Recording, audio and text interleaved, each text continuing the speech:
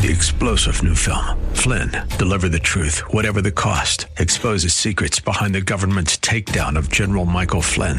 Flynn knew what the intel world had been up to. He ordered the first audit of the use of contractors. This set off alarm bells. He told the truth. He was the most dangerous person for Donald Trump to hire. They had to get rid of Flynn. Flynn, Deliver the Truth, Whatever the Cost. Available now. Watch it today. Go to salemnow.com. salemnow.com. This is Cornerstone Connection, the radio ministry of Pastor Gary Hamrick of Cornerstone Chapel in Leesburg, Virginia. Pastor Gary is teaching through Joshua. Real love is calling, listen, truth opens up your eyes. Mercy is waiting for you with every sunrise. Some things we need God's wisdom from above to be able to recognize and understand and to discern. And so this is where it is important for us, those of us who know the Lord, to particularly rely on this sixth sense. You can't always get things right just by what you see. Sometimes our eyes deceive us. What you hear, everything we hear isn't always true. The sense of touch and taste and smell, all those things are given by God, but not always reliable. In today's message, Pastor Gary shares that discerning God's will goes far beyond your abilities in this physical world. While your senses are valuable, they fall short of being able to perceive what goes on in the spiritual world, and what happens in the spiritual affects the natural. So it's important that you develop this sixth sense. For when you do, you'll see more clearly with spiritual eyes God at work in your life. You'll feel those nudges by the Holy Spirit to go in certain directions. At the close of Pastor Gary's message today, I'll be sharing with you how you can get a copy of today's broadcast of Cornerstone Connection. Subscribe to the podcast or get in touch with us. But for now, let's join Pastor Gary in the book of Joshua, chapter 9, with today's edition of Cornerstone Connection. Joshua chapter 9 is where we are. Let me give you the background, and then we're going to read all of chapter 9, because last time we were in chapter 9, I had to stop at a place that didn't really bring closure to the whole subject matter. The people of Israel, the Israelites, have now come into the promised land. They first took Jericho. After that, they took the town of Ai. And then they move up, chapter 8 tells us, to the places where the two different mounts are located, Mount Gerizim and Mount Ebal, and the purpose was to renew the covenant in that place. This was a fulfillment of Deuteronomy chapter 27. Moses had told them, when you get into the promised land, go to Mount Gerizim, go to Mount Ebal, and there read the commandments. And put half of the people on Mount Gerizim and half of the people on Mount Ebal.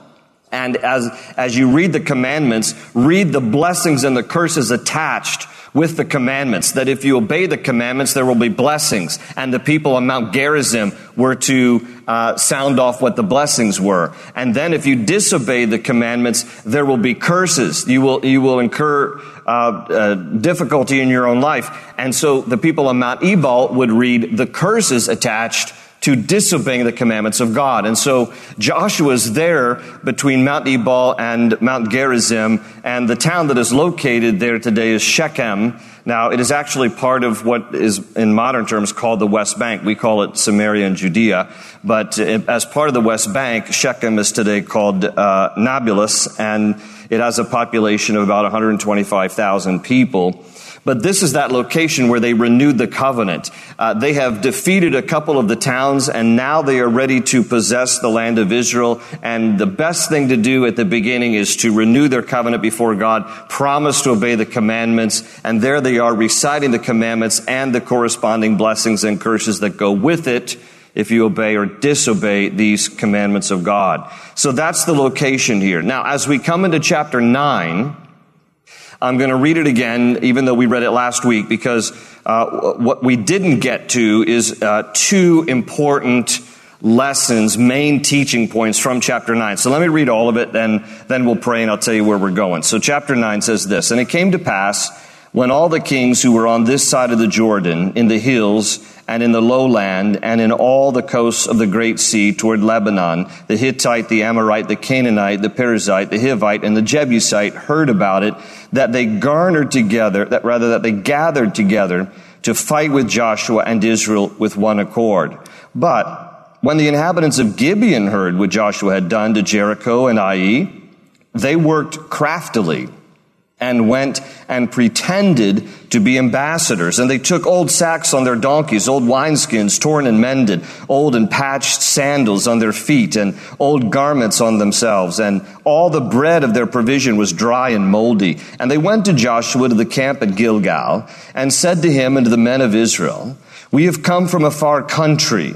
Now therefore make a covenant with us." And then the men of Israel said to the Hivites, "Perhaps you dwell among us, so how can we make a covenant with you?" But they said to Joshua, "We are your servants." And Joshua said to them, "Well, who are you and where do you come from?" And so they said to him, "From a very far country your servants have come, because of the name of the Lord your God. For we have heard," now notice their testimony, "we have heard of his fame and all that he did in Egypt and all that he did to the two kings of the Amorites who were beyond the Jordan, to Sihon king of Heshbon and Og king of Bashan, who was at Ashtoreth.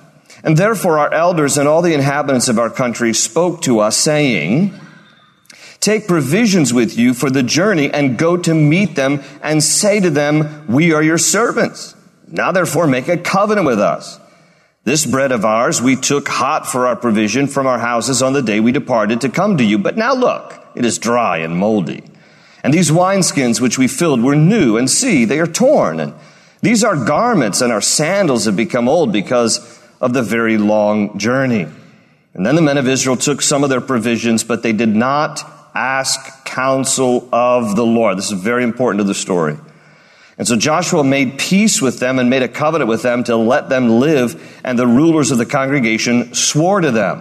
They made an oath.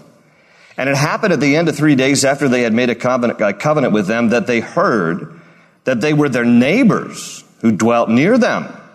And then the children of Israel journeyed and came to their cities on the third day. Now their cities were Gibeon, Shephirah, Beeroth, and Kiriath-jearim. But the children of Israel did not attack them, because the rulers of the congregation had sworn to them by the Lord God of Israel. And all the congregation complained against the rulers. And then all the rulers said to the congregation, 'We have sworn to them by the Lord God of Israel. Now therefore we may not touch them. This we will do to them. We will let them live, lest wrath be upon us because of the oath which we swore to them.' And the rulers said to them, 'Let them live, but let them be woodcutters and water carriers for all the congregation, as the rulers had promised them.' And then Joshua called for them, and he spoke to them, saying, 'Why have you deceived us, saying, we are very far from you, when you dwell near us? Now therefore you are cursed, and none of you shall be freed from being slaves, woodcutters and water carriers for the house of my God.' And so they answered Joshua and said, 'Because your servants were clearly told that the Lord your God commanded his servant Moses to give you all the land and to destroy all the inhabitants of the land from before you. Therefore we were very much afraid for our lives because of you, and have done this thing. And now here we are in your hands. Do with us as it seems good and right to do to us.' And so we did to them and delivered them out of the hand of the children of Israel, so they did not kill them. And that day Joshua made them woodcutters and water carriers for the congregation and for the altar of the Lord in the place which he would choose, even to this day." Now we're going to pray, but before we pray, here's the main 2 points from this chapter that we need to learn. Number 1 is the importance of hearing God. And number 2 is the importance of keeping your word. There are 2 things happening in this story. The first of which is Joshua and the leaders of Israel did not inquire of the Lord. They sampled the provisions, the dry and moldy bread that these travelers had brought, but they did not inquire of the Lord. We need to learn from this story the proper way to hear from God. The second thing they did was they made a covenant. They made an oath with these guys. Even though they had been deceived, they made an oath, and they had to keep their oath. So we're also going to talk about the importance of keeping your word. Both of those are related to this chapter, but let's first pause and pray. God, it is good to be in your house, and we just settle ourselves before you now to look into your word and to ask that you would speak to us about particularly these two things, Lord, how important it is that we hear from you and how important it is that we be men and women of our word. And so we pray that you would help us as we look into this chapter to learn, to grow, to make changes in our own lives where we need to, and that we would be more devoted and surrendered to you. This is our prayer, Lord, in Jesus' name. And everybody said, amen. Well, we all know that God has given us 5 senses, and we typically rely on those 5 senses to evaluate our world and to make decisions and judgments. But our 5 senses are not always reliable. The good news is that as Christians, as believers, we actually have a 6th sense. And that 6th sense is discernment, and we gain discernment from the Lord. Because not all things can be understood in the natural. Some things we need God's wisdom from above to be able to recognize and understand and to discern. And so this is where it is important for us, those of us who know the Lord, to particularly rely on this 6th sense. You can't always get things right just by what you see. Sometimes our eyes deceive us. What you hear, everything we hear isn't always true. The sense of touch and taste and smell, all those things are given by God, but not always reliable. Now, there's a wonderful example of the unreliability of our 5 senses in the Bible. It's a tragic example, but nonetheless, it's a good one to learn from. It's in Genesis chapter 27. You don't need to turn. It's a familiar story to many of you. But for those of you who don't know the story, here it is. Isaac was married to Rebekah. They had twin sons, Jacob and Esau. Now, normally, in biblical times, the firstborn son received all the rights and privileges as that firstborn. And in the case of Jacob and Esau, the firstborn was Esau, just by a little bit, but he was the firstborn of the 2 twins. And when he came out, the Bible says he was literally hairy. I mean, hair covered him as a baby. So just, not the prettiest sight, I'm sure. But nevertheless, what do you think Isaac and Rebekah named their hairy son? They named him Esau, which in Hebrew means hairy. I'm not making it up. So they named their kid hairy because he's hairy when he's born. Here comes Jacob, his brother, grasping at the heel of Esau on the way out of the womb. So he's called Yaakov, which means heel grasper. Now, figuratively, that means somebody who trips up another person. So his name also means deceiver. So Jacob was a deceiver. He was true to his name. And Esau was hairy, and he was true to his name because the Bible says he was a man of the field. He loved hunting. If you look like an animal, run with them, right? Okay. So here's the deal. Normally, Esau would have gotten his father's blessing and would have gotten the privilege of taking over as the patriarch when dad died. You would get, as the firstborn son, twice the inheritance too.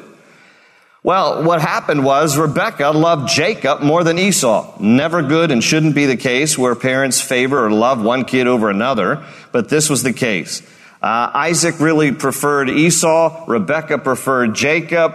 And so when Isaac was old in years and unable to see, okay, now check that out. So one of his 5 senses had declined, and he couldn't rely on his sight. Rebekah, his wife, took advantage of this. She wanted Jacob to get the blessing, not Esau. Now, the fact of the matter is, in the Bible, it was God's preference that actually Jacob should be the son of the inheritance. It was just God's providence that in that particular case, the Bible says the older Esau shall serve the younger Jacob. But that was God's choice. Rebekah didn't need to help God. How many of you have ever tried to help God out? Just admit it. Go ahead. You've tried to help God. It didn't go well, did it? Because God is big enough to take care of things on his own. Rebekah didn't have to help God, but she decides she's going to. So what she decides to do is, I got to make Jacob appear to be Esau, so when Jacob goes in to get dad's blessings, who is now blind, he's going to think it's Esau. How are we going to do this? Well, we're going to slap some goat hair on the back of Jacob's neck and all over his arms and hands, so that when dad feels him, he thinks he's feeling Esau, otherwise known as goat boy, I guess. I don't know. Why would this be normal? But it was. Okay. So Rebekah says, come here, Jacob. Here's what we're going to do. We're going to deceive Dad so you get the blessing. But I got to smear a bunch of goat hair all over you or he won't think that you're Esau. You're smooth-skinned. You're kind of a mama's boy. You like sitting at home watching the Food Network and tying sweaters around your neck. We got to change that. And so she says to Jacob, I'm going to put a bunch of goat hair all over you. Jacob goes along with the whole plan. He goes into Dad while Esau's out in the field, pretends to be Esau. What does Esau do? What does Isaac do? He relies on his senses. Now, he doesn't have sight, but what he does is he says, come here, boy. And he starts to feel the hands of Jacob, which now have a bunch of goat hair on it. And so Isaac assumes, okay. And he says, listen to what the Bible says in Genesis 27. He says, you have the voice of Jacob, but you have the hands of Esau. What's he relying on? He's relying on the sense of hearing. He's relying on the sense of touch. Then he says to Jacob, thinking it's Esau, come closer so that I might kiss you. And the Bible says in Genesis 27, he draws him near to smell him, because Esau smells like wild game. That's what he hangs around. But when he smells him, he's smelling the goat hair that's been attached, but he's relying now on the sense of smell. He exercises everything except sight because he's blind, and taste. So he's relying on hearing, touch, smell, and it all has deceived him. And he gives his blessing to Jacob thinking that it's really Esau. And Jacob receives the blessing that God intended anyway, but the whole plan was a manipulation and deception of Isaac based on his senses. What happens to us is we begin to seek God about things, but we rely a lot of times more so on our five senses than we do about God. When we talk about the importance of hearing God, how can we properly hear God? Because the problem here in Joshua chapter 9 was that the leaders of Israel, including Joshua himself, they sampled the provision. They tasted the moldy bread of these weary travelers. They took a look at all of how worn out their sandals were and their clothes were. They got a look at them. They got a taste of the bread, okay? But they didn't inquire of the Lord. Now here was the issue at hand. The neighbors around Israel, if they didn't turn to God, they were going to be judged by God. And when you look at the way chapter 9 begins, there were two approaches to the Israelites. It was either hand-to-hand combat. Okay, that's the first part of chapter 9. Various kings got together and said, well, we've heard about these Israelites and God is with them. And instead of turning, okay, and surrendering to the God of Abraham, Isaac, and Jacob, they engage in hand-to-hand combat. We're going to fight them. That was their plan. We're going to fight them. The Gibeonites, however, resorted to a ruse, the NIV says, okay? They hatched a plan to deceive the Israelites, to make them think that they were from a distant land. Because if you were from a distant land, they weren't going to attack you. You were safe. So they had to make this covenant under false pretenses to save their own skin. The Gibeonites come, they act like they're from a distant land, they've got worn out clothing, moldy bread. The whole thing is for an Academy Award. They're doing all of this just to deceive them. It's all an act. But rather than Joshua and the leaders of Israel inquiring of the Lord, that's verse 14, it says instead they took some of the provisions. They sampled things. They're relying on their senses, the natural senses. They're not relying on the sixth sense of seeking God. How do we hear from God? This is important for every single one of us because there are going to be plenty of decisions in your life that you need to discern the will of God concerning. And if you don't understand how to hear from God, you're going to end up just relying on your own senses, trying to evaluate this and evaluate that. And sometimes it works, and a lot of times it doesn't. We need to really be able to hear from God. So here's the first thing. The first thing is the counsel of God's word is how we hear from God. The counsel of God's word. In Psalm 119, 105, the Bible says, your word is a lamp to my feet and a light to my path. Now notice that language. A light to my feet is something near. A light to my path is something distant. So God's word is helpful both in the near term and in the far term, because the counsel of his word will help us to discern things relative to the immediate and relative to the future. A lamp to my feet, a light to my path. In Psalm 32, verse 8, God says, I will instruct you and teach you in the way you should go. I will counsel you and watch over you. Well, that's what he does through his word. That's the counsel of his word. And remember, God said to Joshua back in Joshua 1:8, he said, meditate on my word day and night so that you may be careful to do everything written in it. Then you will be prosperous and successful. Now, the Bible, the counsel of God's word, will give us direct or indirect counsel. Sometimes there's a passage that is very specific. That's direct counsel.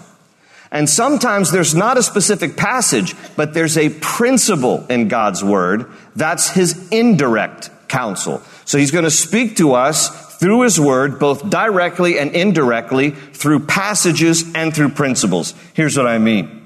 So you can begin to ask yourself certain questions, like, by example, is it God's will for me to take this other Christian to court? Okay, you're going to sue the pants off this other person, but you know that they're a Christian. Well, actually, the Bible says in 1 Corinthians chapter 6 that believers should not take other believers to court. So the answer to that would be no. You better arbitrate it and find another way to work it out, but you're not supposed to take them before an earthly judge. This is God's thing that he's going to work out between believers.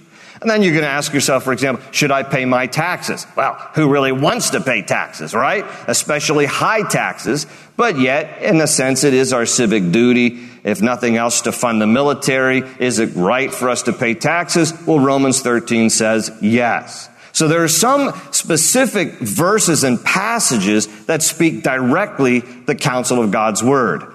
But then what about other questions that you wrestle with that there aren't necessarily chapter and verse about? You know, should I move to Pittsburgh? Well, Pittsburgh's not in the Bible. I mean, do you really need a verse on that? Come on. Don't go to Pittsburgh. But anyway, but you're thinking, should I move to Pittsburgh? You know, well, Pittsburgh's not in the Bible. Should I do this? Should I do that? Well, it's not really in the Bible. Well, but there's principles in the Bible. You know, somebody, actually 2 different people, on 2 different days gave me a big bag of popcorn. It's called Krispy Kreme popcorn. Have you seen this? I don't even know where they make it, but 2 different people. Are the Johnsons here tonight? The Johnsons gave me 1 bag, and another lady gave me another bag of this. I don't even know they manufactured it because, you know, once in a while I drop the name Krispy Kreme because it is manna from heaven. But apparently they've come out with popcorn, listen to this, that is glazed with the Krispy Kreme glaze on it. So just before church, I was chowing down. I ate half the bag. Now, I can ask myself, should I be doing this? Well, in moderation, okay. But should I make a complete diet every day on Krispy Kreme popcorn? Probably not. Probably not, unless I want to go to heaven early. Well, how do I know? Probably not. Well, 1 Corinthians chapter 6 says, my body's a temple of the Holy Spirit, so I should probably honor God a little bit and in moderation eat Krispy Kreme popcorn. In other words, there are some things you look at the Bible and you go, okay, there's not a verse about it, but there's a principle about it, and that is counsel for my life, both in the near term and in the distant term. The other thing that's important is, number 2, the comfort of God's peace. In Colossians chapter 3, verse 15, it says, let the peace of Christ rule in your heart. Rule in your heart. That word rule in the Hebrew is brabuo, and it translates, when you look at Vine's dictionary, it translates to act as an umpire, and generally it means to arbitrate or to decide. Let the peace of God act like an umpire in your life. Open ocean, jump in and you'll find the cornerstone's your connection. Run towards your new life. Thanks for listening to Cornerstone Connection. You've been listening to a message from the eventful book of Joshua. After years of wandering in the wilderness, the Israelite people would finally get to enter into the Promised Land. What would it be like? What would their future hold? There were so many unknowns that they were entering into, yet God had promised He would bless them. Entering a new season of anything can be a bit daunting and even scary. But there's a reason that God continually reminded Joshua in this book to be strong and courageous. God would be with them, and He's with you too, as you face new challenges and situations. Do you like the message you heard today? Want to listen to more just like it? At cornerstoneconnection.cc, you can listen to additional teachings from this series in Joshua. If you'd like to get in touch with us and ask for prayer about things you're wrestling through or even struggling to be strong and courageous in, feel free to email us at prayer@cornerstonechapel.net. We'd love to pray for you. With that, our time is about up for today, but we look forward to sharing more from the book of Joshua. So come back for more with Pastor Gary here on Cornerstone Connection. They say you're a wandering soul, that you've got no place to go, but still you know, you're not alone. Real love is calling, listen, truth opens up your eyes. Mercy is waiting for you with every sunrise. Hope is an open ocean, jump in and you'll find the cornerstones, your connection, run towards your new life.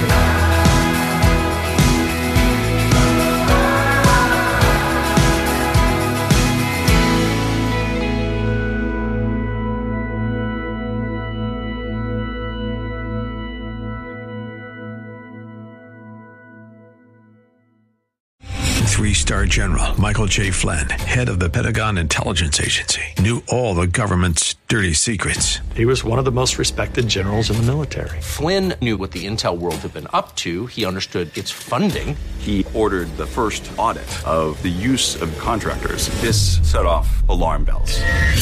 The explosive new documentary, Flynn, Deliver the Truth, Whatever the Cost, uncovers the facts behind this scandal. Flynn told the truth. He was the most dangerous person for Donald Trump to hire. I find out the worst enemy that I'm going to face in my life is right here in America. They took my assessment and they wanted me to change it. And I was like, I'm not changing it. They had to get rid of Flynn.